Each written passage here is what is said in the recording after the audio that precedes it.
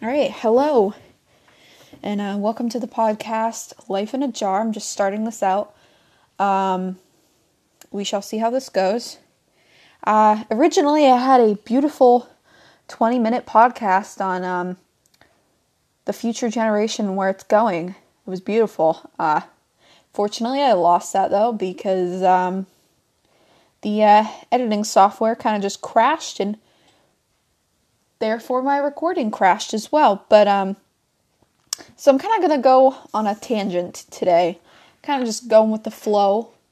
Just only going to spend like 10 minutes kind of just talking about what I feel like talking about, to be honest. So we shall see where I start. But I feel like starting on the topic of college admissions and things like that, because recently in the news there was that issue about Lori Loughlin. I don't even know how to say it.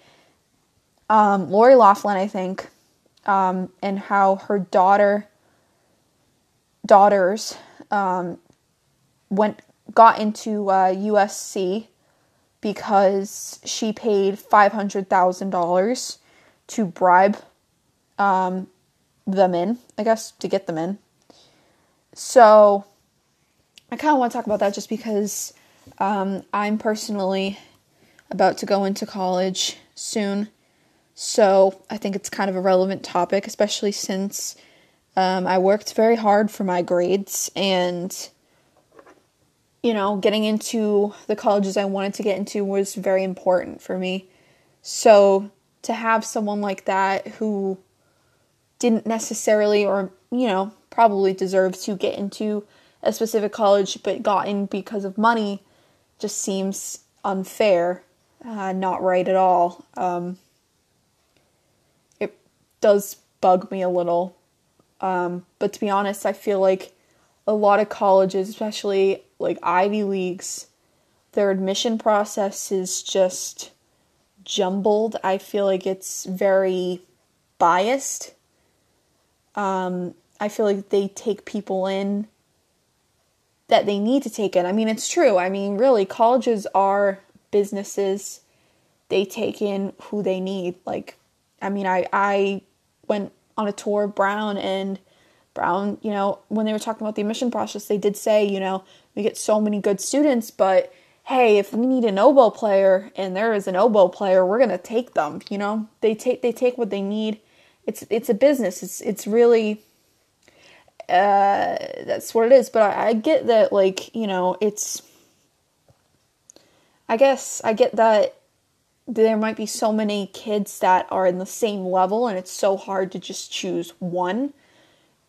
For me, that's like having 100 really awesome, like, ice cream flavors to choose from. That's pretty hard. But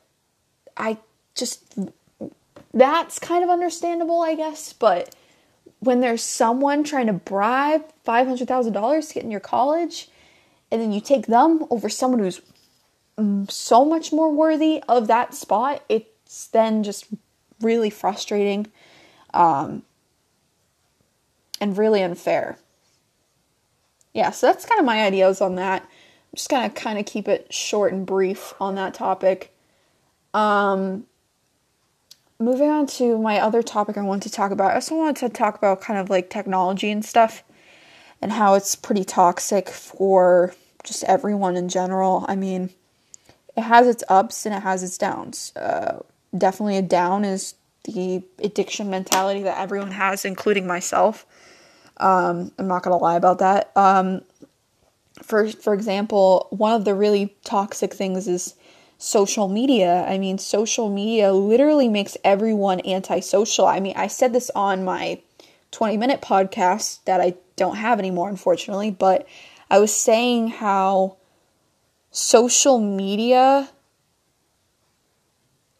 just makes us antisocial, obviously, because instead of having to physically call a friend that maybe you haven't talked to in a couple of months, or, you know, meeting them in person, you can just go on their story, their Snapchat story, their Instagram posts, and go through their profile, you know, or text them just this quick little text or a little message on a social media app, and you can talk to them that way. But you're not talking to them in person, and you're not talking to them by voice even. You're kind of just on a screen. And that's just making you more antisocial. You now don't have to go out of your way to communicate with someone. You can just go on your phone, go on your social media apps, and see what people are doing in their life. That's all you have to do. It's really super antisocial. I also touched on the topic of Snapchat stories, Snapchat streaks, and how toxic those are, especially for people my age and middle schoolers and all those people who have smartphones. Because I remember being a freshman and having a bunch of Snapchat streaks with a bunch of my friends.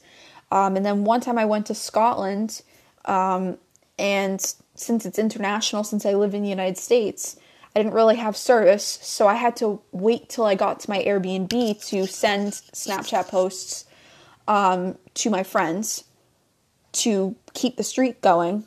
And one day I forgot and I didn't do it, and I lost 300, 200, and 100 day streaks with all of my friends.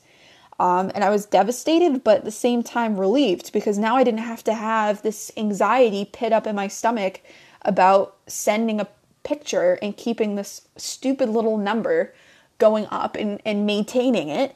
I was done with it. But, it's a serious problem that it's so stupid how, like, my generation, is addicted to it. Like, in the back of their heads, like, if they don't, or their minds, it's probably better phrased,